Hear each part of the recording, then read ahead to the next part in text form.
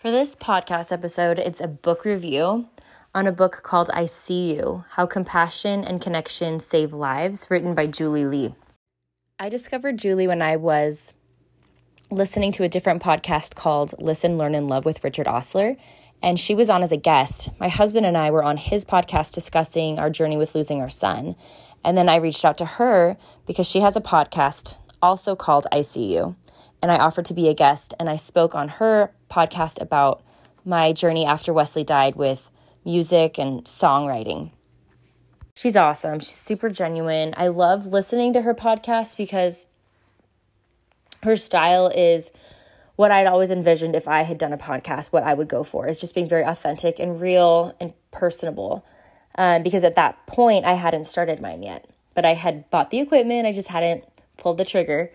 And I loved meeting her, and she had just finished getting a book published, and the timing was really critical because, with quarantine starting back in March of 2020, people have been more isolated than ever, and it's even more important now to connect with people authentically so that people don't feel so isolated or so lonely. Now everything's different now that, quarantine is a lot lighter. For some people, they're not even living any type of quarantine whatsoever. It just depends on what state you're in and your lifestyle. But I still feel like because of the pandemic and because people have been social distancing, that there are some residual changes that we're going to be facing. Like when you're at the grocery store, at least for me, I live in Utah, masks are still on. It's still a mandate. So you're used to standing 6 feet apart from people. You're not typically communicating with anybody. Unless you run into somebody you might say hi, but you're not having I feel like people were more friendly before, more conversation. And I'm not saying that small talk at the grocery store is, a real authentic way to communicate with people, but it really can actually make a difference. I was listening to a speaker at a church event, and she was telling a story about how she was standing in line at a grocery store, and she struck up a conversation with a guy in front of her who was buying cat food.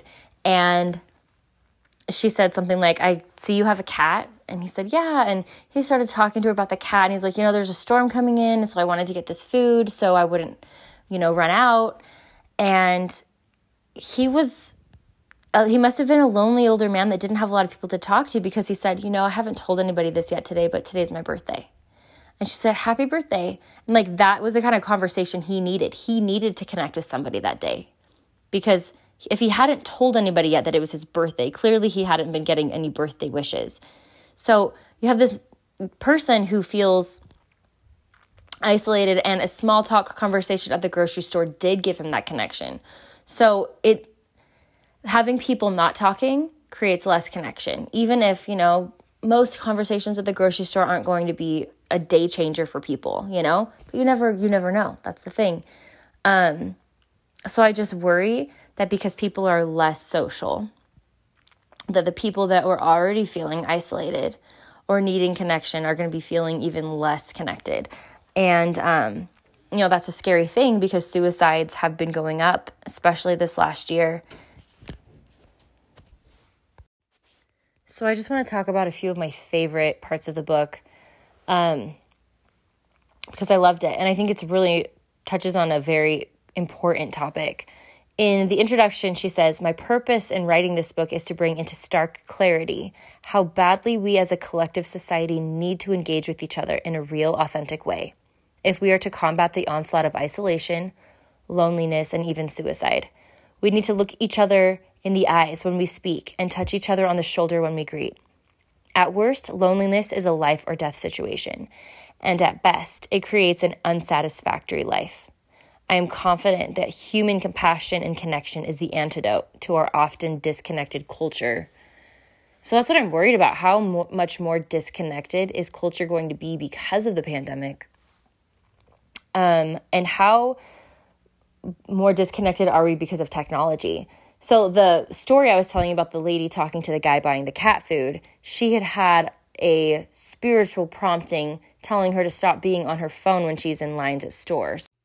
Because she had asked in prayer one time, what is something that she could start or stop doing to be closer to God? And she felt prompted to stop being on her phone when she was waiting in lines.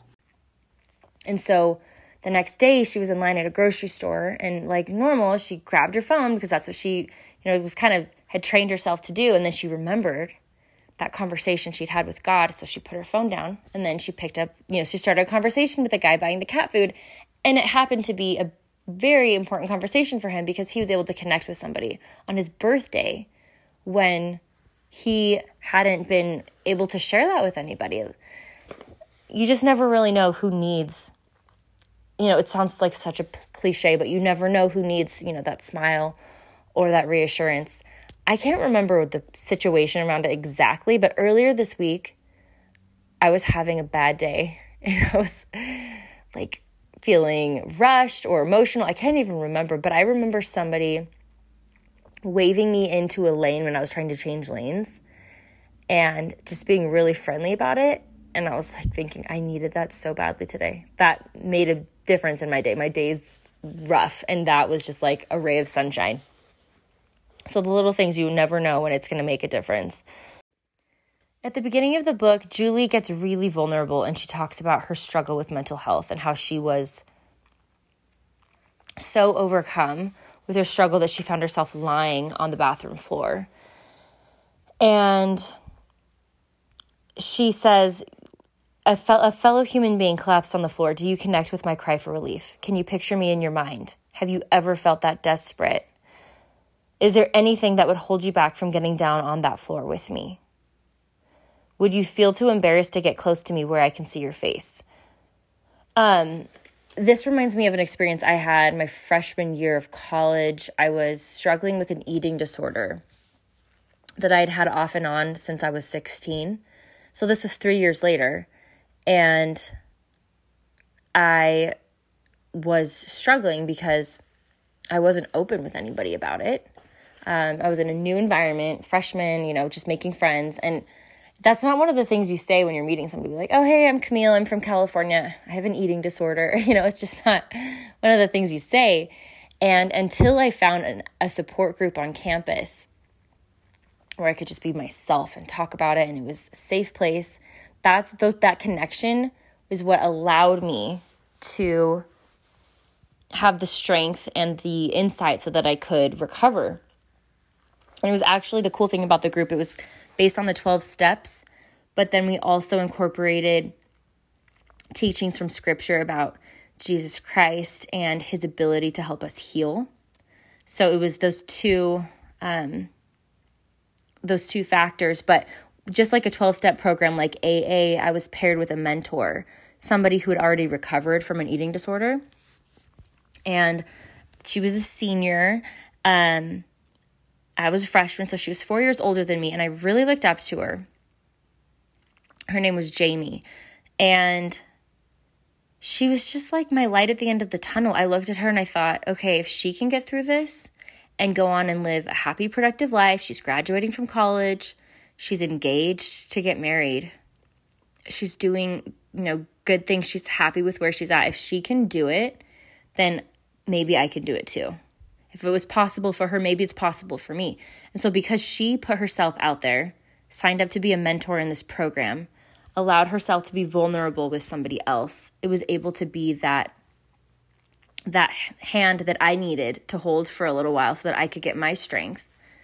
And then later on, after I recovered from my eating disorder, I stayed in the program as a mentor for a couple of years, which was a really cool experience. But everyday life isn't as structured as a 12-step program, but we still need to be there for each other. So how can we show up for each other in an authentic, meaningful way when we're just living everyday life? Well, for me, when the situation comes up and people are talking about past struggles or, conversations come up that are on a deeper level, as I've gotten older, I've become more comfortable just talking about my life without putting any shame or stigma on it and saying, oh yeah, like when I was recovering from an eating disorder, Because when I give permission for myself to be vulnerable and open, it opens the door for other people to feel permission for themselves if they're not already comfortable. Because some people already are comfortable, maybe even more comfortable than me just being open. But other people are kind of waiting to see, like, where are we going with this conversation? Okay, you're going to be open. Okay, I'm going to be open now too. And so just being willing to share a part of yourself that isn't making you look like your best and brightest, and being able to share this perspective you've gained from a hard time and being open about that, that is super important. Because if we just, pretend like we've never struggled and just kind of fake it through life, that's not helpful for anybody. And it's not healing for us either to carry a bunch of shame around because of experiences we've had that we've grown from. She has a chapter about replacing comparison. Comparing yourself to other people constantly, that's the kind of mindset I had when I had an eating disorder. If somebody else, is skinnier than me, then that means that, and I put a lot of weight on it, like, no pun intended, but if somebody else looks better than me, that means that they are better than me. And that means that I am worse than them. It's basically your mind is kind of in prison. And you can't relax. You can't just enjoy and appreciate what you have and what other people have and be happy for them, because you're constantly measuring yourself up against other people. And it can be something that you're obsessed about, and it can be something that's really damaging. Basically, comparing yourself to other people comes from a personal place of I'm not enough. Because if you are only enough, if you exhibit to be better than someone else, then that means that you're starting out empty, and you're only giving yourself credit for something if you seem to be on top of where other people are. Especially when I was younger, I felt it. Like, there was that pressure to get married and have a cute family and buy your first house, when you're in your 30s or whatever. And look like you have it all together. Have the really cute Christmas card, the cute family photos, your kids wearing the perfect clothes, because it's a reflection of you and it makes you look like you've got your crap together. And I remember having competitive friendships when I was a kid, and in high school. And it's hard to connect with other people authentically when you're competing with them, obviously. And so she talks about how once you find out what your gifts are and you have confidence in that, it's easier to stop comparing yourself to other people and stop competing and just relax a little bit and appreciate what strengths you have. And when you can appreciate what strengths you have, you can appreciate the strengths other people have, which might be totally different than your own, and acknowledge, and be happy for them when they have successes, even if those successes might be in the same category as you. When somebody else has success, let's say I love singing and I have some songs on iTunes. When somebody else puts a song out and it does really well and they're successful and people love it, it doesn't mean that they don't love my songs. It just means that somebody else did something great. That doesn't mean that my achievement is less great because somebody else did something great. And so as I've gotten older, I've realized this, and it's helped me to be more supportive of myself and give myself some compassion, which allows me to be genuinely happy for other people when they have successes, because it doesn't take away from me. It doesn't mean anything about me. And that's a great thing, to be able to have friendships with people where they are succeeding in areas of my life that I'm trying to succeed in, and we can cheer each other on. The chapter, What Makes Us Powerful, in the book I See, was probably the most inspiring for me. She says, "My definition of a gift is a talent that comes naturally. A superpower is made when we combine that gift with our transformative life experiences." She goes on to say, "What is my superpower to give? What gift can I combine with my plot twist?" Now, her plot twist, as I discussed earlier, was that she had some mental illness issues creep up in her 20s that she never knew she would ever have to face. She says, "I've been people crazy for as long as I can remember. I love being around other people, connecting with them and learning their stories. From a young age, making friends came easily to me. That is one of my gifts." Her plot twist, she talks about it. Depression and anxiety the life experience that I had spent years wishing a fairy godmother would take away. Once I stopped running from my challenge, accepted it, and found healing, my experiences gave me insight into how to help others. Combining my insight into mental health and my ability to connect with others has resulted in one of my greatest treasures and superpowers, the ICU mission. I work every day to strengthen my superpower to see people better. So that's what really resonated with me. I have a lot of similarities to the author of this book, Julie. I love connecting with people. I love learning about them and talking to people, making friends. And for me, a couple of my plot twists was like the eating disorder I struggled with. That gave me empathy. And then losing my son Wesley 3 years ago has given me a lot of empathy. And it's when you can take the empathy that you've gained from the challenges you've had in your life and, a gift that you have, something that you love to do, and you can combine it, that's super powerful. And that's why I started this podcast, is because it gives me an outlet to be able to connect with people and share my stories and share the stories of other people. Like, I want to be doing book reviews at least every few months on the podcast, do a few a year, because I think it's so important to just share. Because if we share with each other, then we strengthen everyone. It's a rising tide lifts all ships. And I know sometimes you can put yourself out there and not have that rewarding moment when it's reciprocated, or you feel seen, or you feel heard, and you're kind of maybe embarrassed. Like, why did I do that? I was listening to a speaker named Brandon Sulzer. He was on a YouTube video, and he had an experience after he'd been paralyzed from an accident where he was at church and he had a spiritual prompting. He needed to go say hi to somebody. Well, he first needed to look behind him. He was sitting in a church pew. Church was about to start. He looked behind him and he saw this guy with like just a sad, downtrodden countenance. And he didn't look like he fit in. He'd never seen him before. And he just had a prompting to wheel his wheelchair on up and say hi to him and introduce himself and just say, like, I'm glad you're here today, and look him in the eyes and really connect with him. And he did that. And even though it was kind of awkward, like he'd never met this guy before, he was just following through on what he felt he needed to do. And he got a private message, I think it was 6 or 8 years later, from this guy saying, hey, I don't know if you remember me, but I met you at church one time and you made such an impact on my life that I named my first son after you. And apparently he was at a really low point in his life and he was thinking about ending his life. And this conversation was like a turning point for him. So sometimes you might want to put yourself out there and you don't have those, he didn't have that satisfaction of knowing like his actions really mattered until he got that private message years later.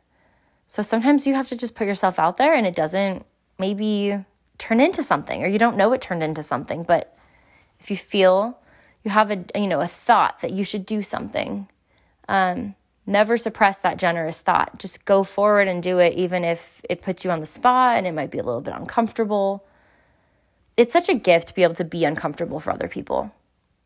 It's such a gift because people need that. And if you're willing to put yourself out there, then that's an amazing gift that you can offer. Another an excellent point she makes is slowing down. Slowing down gives us space to see other people and create meaningful connections with them. If we're rushing and always multitasking, if we're always on our phone, when we're standing in the line and we're never talking to anybody, how can we connect? If we're too busy to stop and look around us and see what's going on, then we're not going to be able to make meaningful connections. We're not going to be able to make a difference in other people's lives. They're not going to feel seen. They're not going to feel seen or noticed if we're too busy to see or notice them. In chapter 10 of her book, I See You, Julie talks about how you have to keep the lights on. She says, if we want to see people with clarity, to connect and have compassion on them, we need to feed the light within us. It's nearly impossible to see people if the lights are out. Sometimes darkness comes into our lives through no fault of our own. Chemical imbalances and traumatic experiences can make it especially difficult to feel the light. I am grateful for medication, therapy, and all resources dedicated to helping those of us affected in this way. That self-care is so critical because if you're not focused on it, it's super easy to let it slip. Something about being able to show up for other people, though, is that it's healing. Like, I guarantee you that the author of this book, Julie Lee, finds it healing when she can share her hardships with other people to lift them up. Like, it's part of, I think in so doing, it kind of heals your soul, and it is a form of self-care. But you can't give anything if you're completely depleted. If your lights are out, you have nothing to give, you can't offer that healing to others or to yourself. How comfortable are you with negative emotions? Can people spill their negative emotions with you and you can just listen without trying to fix it? She makes a really good point. She says, we ditch trying to fix it when we allow ourselves and others to feel all the feelings without guilt or expectation. We weren't born to fix others. We were born to see people, to connect with them, and to have compassion on them. There's nothing worse than trying to spill your guts in front of somebody, or even just share something personal and having them try to annihilate the negative. Well, have you thought about this? Have you tried this so that you can feel better? Because it's like the person hearing it can't handle that there's some, negative emotions that they can't control. They're trying to fix it and control. It's like, no, you just need to listen. You just need to let it be and allow that other person to share their experience with you without you trying to, shine a bright light on it, which can be difficult to do. Sometimes people just need to be heard. They don't need you to offer suggestions.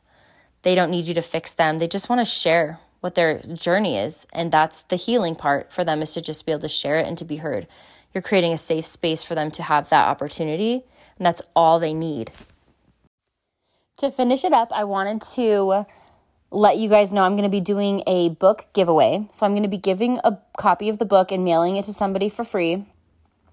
And I'm going to be doing a random drawing of people who leave reviews on Apple Podcasts. Last point I want to make before finishing up is that she says that if you have black and white thinking, then you're going to have a harder time connecting with people and learning from them. She talked about how she was listening to an interview. Oprah was doing an interview with an actor, and she had like a knee-jerk reaction to judge the actor. Well, he did this, and I don't agree with that, and so I can't learn anything from this guy. I should just turn it off. But she kept listening, and she listened to a 30-minute interview and said, I learned a lot, and it was humbling for her because she realized that even though they're not similar in every single facet of life, that she could still appreciate and grow from his insights. And so if we create walls by saying, well, that person's a different race than me, or they're from a different part of the country than me, or a different part of the world, they have a different sexual orientation than me, they're a different religion than me. And if we put up those walls and say we're so different and we objectify the other person, then we're missing out on the opportunity to connect with them and appreciate what we can learn from them and their insights and the value that they add to the world. Thank you so much for listening to this podcast. And like I said, if you want to be entered to win a free book, just leave a review on Apple Podcasts. Thanks so much.